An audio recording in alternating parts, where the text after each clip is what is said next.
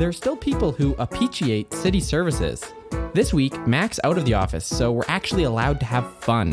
We'll talk about parking revenue, budget discussions. Plus, we'll cover how child-friendly Edmonton is and why Tristan Hooper was ill-advised in his 12-hour tweeting session this week. Hi, I'm Troy. I'm not Mac. And we're Speaking Municipally. Welcome back to Speaking Municipally, episode 17. Mac has abandoned us this week. He told me to tell you the real reason why he was gone. I was going to make some joke about him working at the Edmonton Sun now. He's actually in Toronto at a conference talking about the future of journalism, and I guess that's on brand for a Taproot podcast. But long story short, he's not here, so I'm joined with a guest co-host this week, Kirsten Goa. Welcome.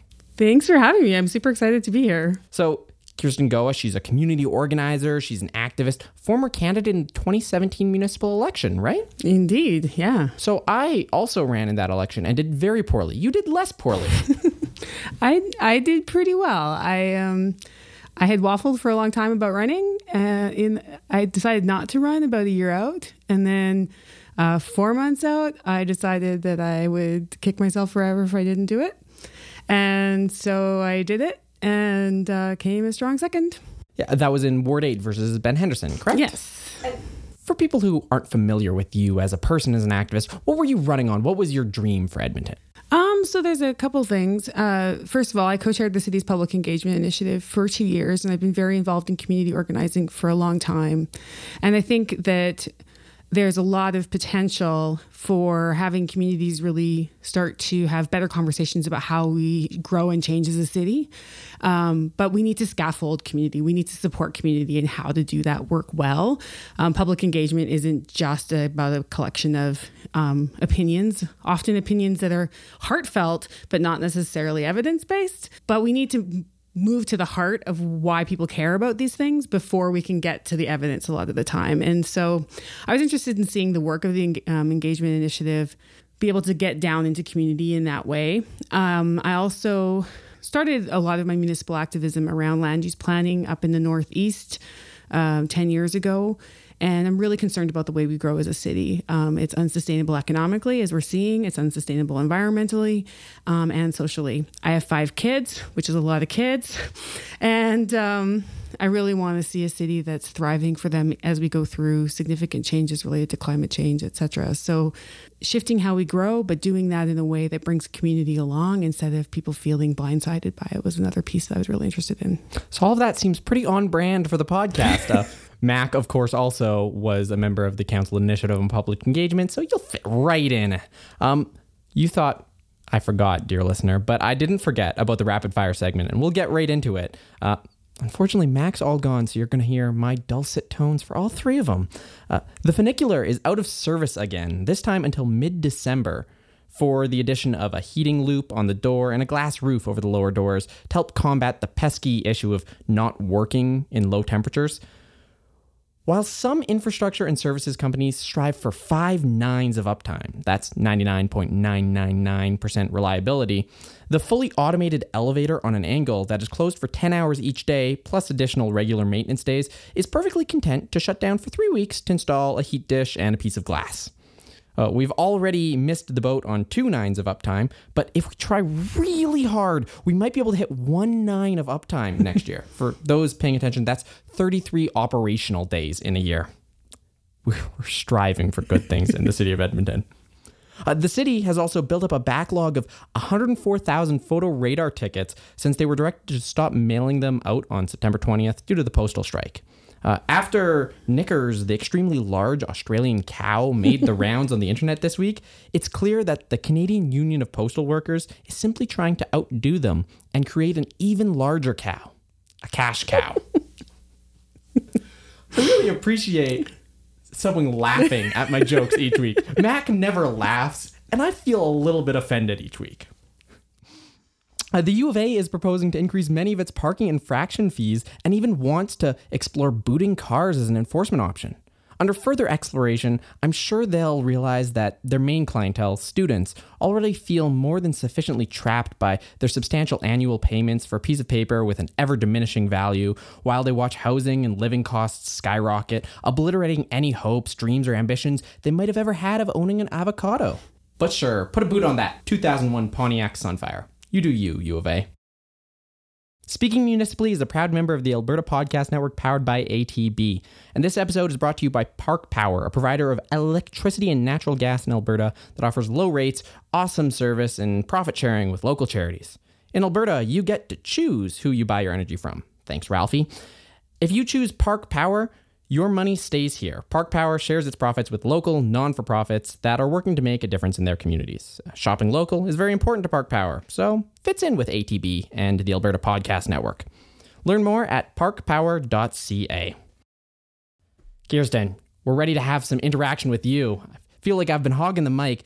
You were on a panel this week about child-friendly Edmonton, and you mentioned you had 5 of those, so I think you're uniquely qualified among your extensive other qualifications that you mentioned at the top of the show to talk about this. So what happened? So this, the city has a child-friendly initiative, which is about trying to make Edmonton a more child-friendly city. The mayor ran during the last election with trying to make it a great place for children and families to live. And that's been a focus for him as well. And so this initiative has been around actually a long time, but they decided to bring in an expert, Tim Gill from the UK, who's been focusing his research on what makes a city child-friendly. And so he's focused on risky play, first of all, which of course used to just be play, which was that you threw your kids out the front door and sent them to the woodlot and they built forts all day and then sometimes, broke an arm or something. But the fact that now that's sometimes considered negligent parenting, which it's not, but it's unusual. Really also, he's been doing a lot of research traveling around the world, studying different cities and what makes them more or less child-friendly and how cities have started taking ownership of being more child-friendly because they need kids in them in order to be sustainable. And it was kind of cool because a lot of the issues we talk about in terms of connectivity, density, like a compact city, a green city, making sure that you can walk and bike and have safe infrastructure. Those are all the things that also make a city child-friendly. Often child-friendly focuses on playgrounds for 3 to 10-year-olds. But if a kid can't get to the park or to other destinations, or a parent has to, or a caregiver has to always be with them, it's not really very child-friendly. And it's really about the connectivity that actually often makes a city more easier for children to explore on their own and more independent. And that's how they learn how to be adults. I naturally have my own sort of biases, as you mentioned during the thing. Of course, I've railed against playground zones and school zones as a ridiculous concept because why is the kid protected for the 300 meters in front of the playground? Why isn't he protected on the way to the playground? Keeping that in mind, though, how did your discussion go? How does Edmonton stack up versus other North American or world cities?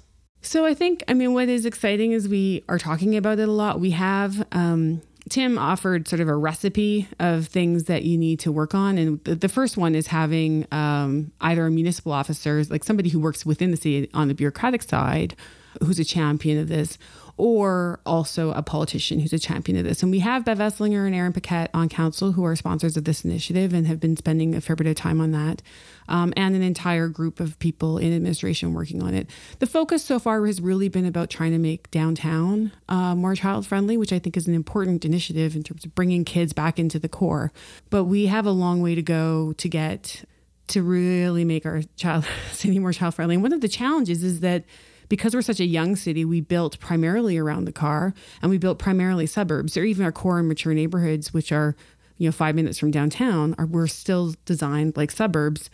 So one of my sons, when I asked him what made a city child-friendly, talked about how he loved our neighborhood in Strathcona and he described how he could walk all sorts of places and how there were all these amenities and they can get around. And he compared this. He was talking with a friend of his who lives not far away in Holyrood, which is a wonderful neighborhood, but how much they struggled in that neighborhood to get around and that there were fewer places to go. Fundamentally, one's a grid and the other one's loops and cul-de-sacs. And we've continued to build our city for 50 years that way. One of the conversations on the panel was, do we just give up on the suburbs? And yes. Well, and that was actually one of the panelists' answers. But that's where all our kids live. And, we have a third of all kindergartners going to school outside the Henday. Yeah, it's a really big problem, especially because we've just reallocated basically all of our school infrastructure to these new suburbs. We've closed down mature schools and we've built mega schools in the suburbs.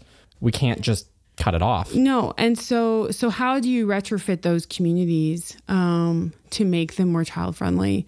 And that's a tall order, but I think if we're not willing to explore that, then we're kind of hooped as a city.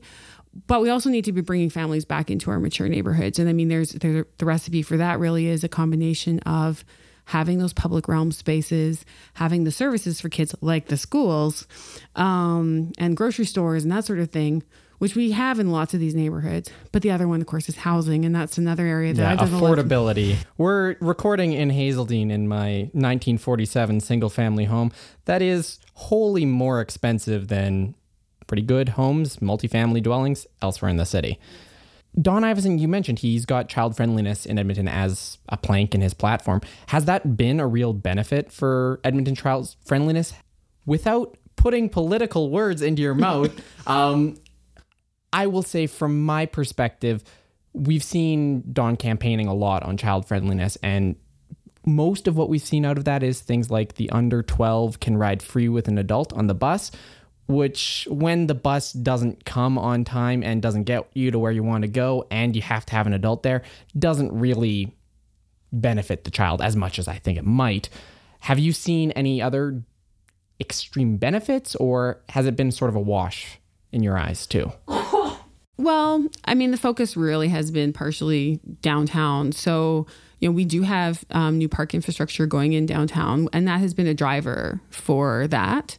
There's been a fair bit of conversation around some large scale developments related to having more family friendly housing.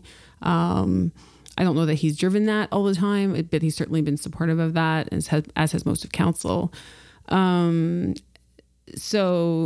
the under 12 for free, as much as I wish they could just travel on the buses without having to be 12 with an adult. I took the bus before I was 12 by myself. It is a big change. And I mean, a number of my friends actually campaigned to get the family pass instated a number of years ago. It is for my family, because all my children are now over 12, substantially cheaper for me to park downtown with my van than it is for us to all take the bus, which is, really silly when we live 10 minutes from downtown. Wow. What a boon free transit might be.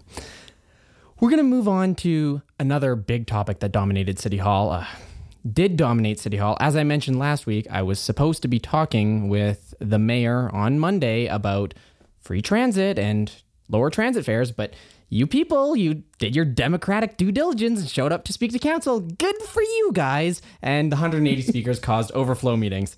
That was some of the stuff that we heard this week. We had tons and tons of speakers, a lot of them from Thrive YEG, which Julie Kusiak is a great organization that she sort of founded and spearheaded. Yeah. So we heard from a lot of people about what was the big resounding commentary. I was super excited when Julie started Thrive YEG, because the narrative, dominated by Prosperity Edmonton has been... On this podcast, we call them Austerity Edmonton. Thank you. Yes, yeah. Austerity Edmonton is accurate. It really is that property taxes have been going up too fast, and we need to rein in taxes, and without a lot of thought about what taxes actually mean. And that's been a narrative and through sort of neoliberal economics for the last 40 plus years is, as soon as you say the word taxes, everyone's wallets shrivel up, right? But the reality is that we get massive value for our taxes, and we could get more value for our taxes. And really it's about an investment in our city and in our communities. And so the common thread for me through all of the work that Julie's done and all of the people who wrote in, and including me, and many, many other people I know, is that we need to invest in the places where we want to thrive as a city. And that doesn't mean that we make irresponsible decisions, but it does mean we need to think twice about the long-term implications of where we're putting money or not putting money. And a lot of the comments were about things like taking care of homelessness, about the trail system, about bicycle infrastructure, about the pools, about the passes for low-income people to rec centers, a lot of services that people rely on to make life, not just tolerable or survivable in our city, but make it a great place to live. And Edmonton's a really great place to live, and we're lucky to be here. And so, it doesn't mean that we aren't dealing with a tough budget, but too quickly we just focus our energy on large projects and our money on large projects. And a lot of these small investments that really enhance livability are the places where we cut because they're smaller line items. But in the long run, that costs us. I mean, we've got $1 billion for the Yellowhead and a couple $100 million for Terwilliger on the books. There's no debate about those ones. But Scona Pool, which is $1 million tops, less than that, we had teens filling council chambers who were swimming and said, look, Scona Pool or Rolly Miles are very important to us. Mm-hmm. And that basically hits on all the topics. We have child-friendly Edmonton. Mm-hmm. This is something that, students at Scona and the people in the Queen Alex neighborhood, they all use this amenity, and it's unfunded in budget. And this isn't the first time the community has fought for, I'd mentioned before, Friends of Scona Rec is a long-standing organization that has fought for this facility and fought for a new facility on the Rolly Miles Park. I think probably the pools aren't going to close. It's $1.5 million. I think council has realized there's no political upside to going forward with this, but it does highlight sort of the mixed priorities of the city of Edmonton, especially around budget season. A city's policy documents are only as good as what's funded in the budget. Exactly. That's actually, I've said this many times at City Council, the quote from Brent Tadarian, which is that the city's values are in their budget, not in their value documents. And while we're doing budget, and then we're also doing city plan, and I really hope that through the city plan process we can actually weave together the economics in a more fulsome way. But yeah, the Rolly Miles piece, I mean, Scona Pool. I went to Scona. It was an old pool when I went to Scona, and I've been around the block a few times.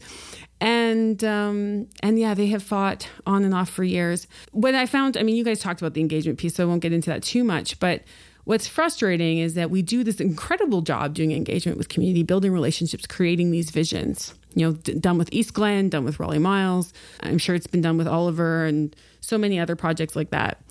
And then a different part of the city comes up with some idea by themselves. We don't really know even who the service review committee is, right? And it's secret it's panelists. All secret. And just torpedo these relationships. And like all the rest of it aside, there's these really important relationships that have been built, and there's really important plans that have like all this capacity and energy that's gone into it. Tons of resources on behalf of community as well as the city going into it. And so it's a massive waste, and then it feels like a betrayal, and rightfully so. And I just think one of the pieces I'm interested in from an engagement perspective is, as the initiative continues to move forward, is how different parts of the city can start to understand the relationships that they're building in community and the conversations that they're having, so that instead of working at cross purposes, they can actually start finding even efficiencies and synergies. I know that's a really silly word. But places where connecting actually, brings better ideas together and probably even saves money and resources and all of those other things. So at this point, I think, politically, it's really silly to close 3 core neighborhood pools. When we're also, the conversations around density are really, really challenging. I have a lot of these conversations in community. I support a lot of people in community as they navigate rezoning applications and increased density in their communities. It's their homes that are changing. And that's really, really scary.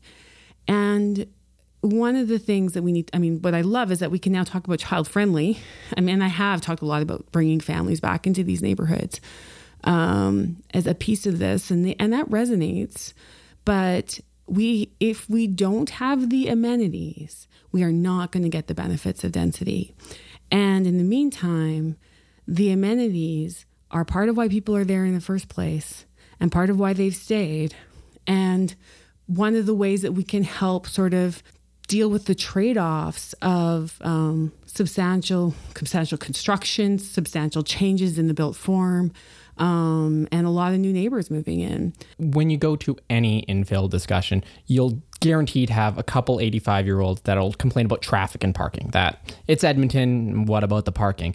But if you have your rec center in Lewis Farms that you're building for $300 million and you close the local community ones, those people have to get in a car, and they have to own a car, and they have to park the car on the street because their garage is full of junk. They're not going to park in their garage. Come on, this is a mature neighborhood.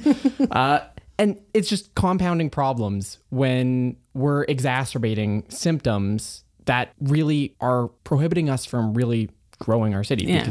I did some calculations that Francisco and the Rec were using. I don't know where they showed up in their budget presentations because I wasn't able to be there, but around just the tax uplift for the proposed development in basically the catchment area for the pool, and just the stuff we know about has a tax uplift of about $10 million a year.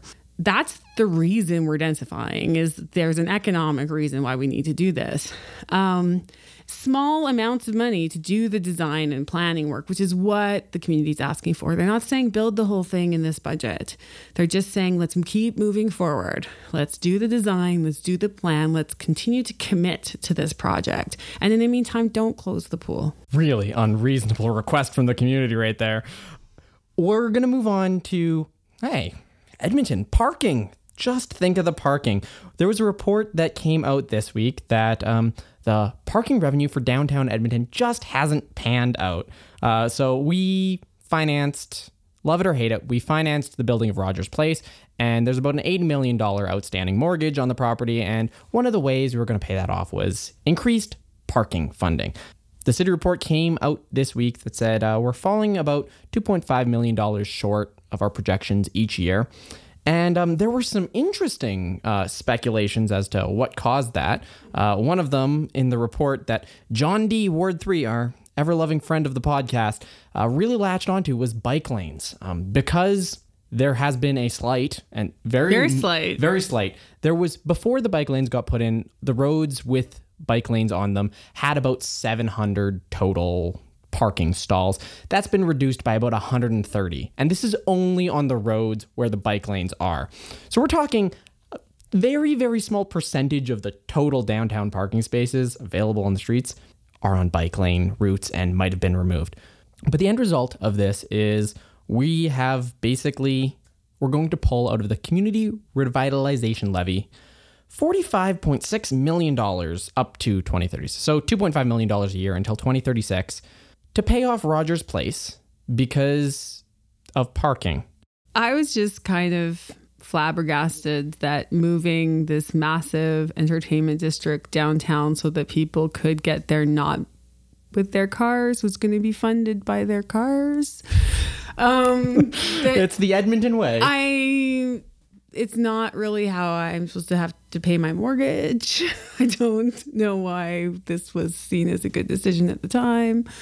In the larger topic of parking, I just saw, I think Jennifer Kismet posted something about how, most North American cities have at least 4 parking spots for every car. Just like with roads, we plan for parking for the maximum usage, not the everyday usage. If we were to plan our meals like every day was Christmas Day, we'd have a major health crisis on our hands, even worse than we do. So it does speak to the fact that if we are not thinking about our values when we are making these decisions and our bigger picture, how we want to grow our city, sometimes we're making really short-sighted decisions. Well, and speaking of short-sighted decisions, I have to assume that at some point council didn't know that we were paying for the mortgage via downtown parking fees, because in the interim, we've approved a big gravel parking lot just north of Rogers Place. The Parkade in Rogers Place brought on 1,000 stalls this year. It's going to bring in another 1,000 next year. We are constantly adding a glut of parking, all the while we see our City Hall Parkade and our library parkades running empty. So we know that there's an oversupply of parking. We voted to bring more online, knowing that it's going to run us short on the mortgage. I have to assume this is just like one hand is not talking to the other hand. The big unfortunate part is the Community Revitalization Levy is there to revitalize the community, and things like Imagine Jasper Ave and future bike network enhancements, all of these were potentially to be funded, and now there's $45 million less to fund revitalizations in downtown. We'll move on quickly because we're talking about revitalization downtown, and a certain National Post reporter didn't think that downtown was doing so well with the revitalization this week. Tristan Hooper, in his endless tweet. He was basically tweeting for a solid 12 hours overnight about safe injection sites and why they're causing harm in the community. It's a harm reduction strategy, and he had a pretty eloquent way of putting it. Conflating harm with harm reduction? I don't know. I don't know that it was eloquent, but I have empathy for finding needles on your lawn. I've been finding needles in my own neighborhood for 15 years. My kids have found needles. They found condoms. And I'm in Strathcona. So I have a lot of empathy, and there's a lot of fear there. The problem is that then when you attack people, that doesn't actually solve the problem.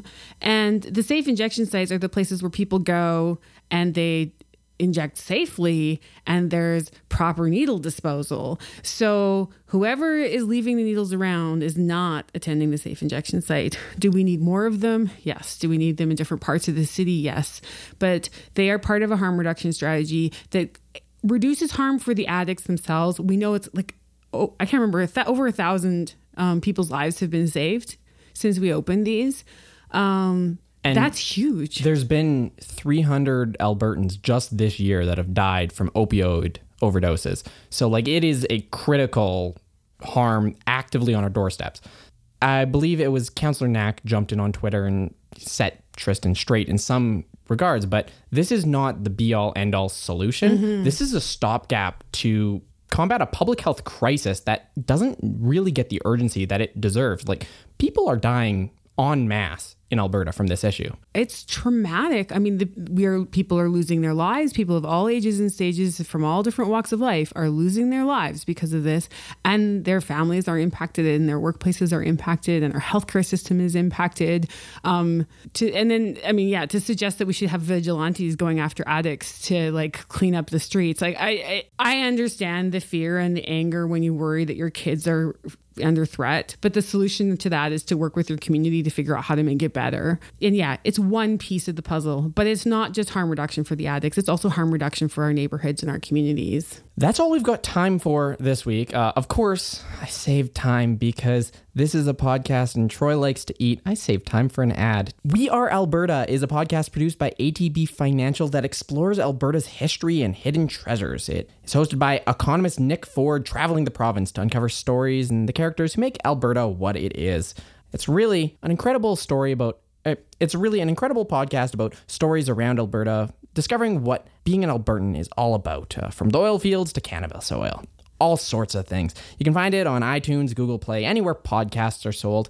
And while you're subscribing to that podcast, make sure you're subscribed to this one on anywhere that podcasts are sold, including Spotify. Check out We Are Alberta at atb.com/wearealberta.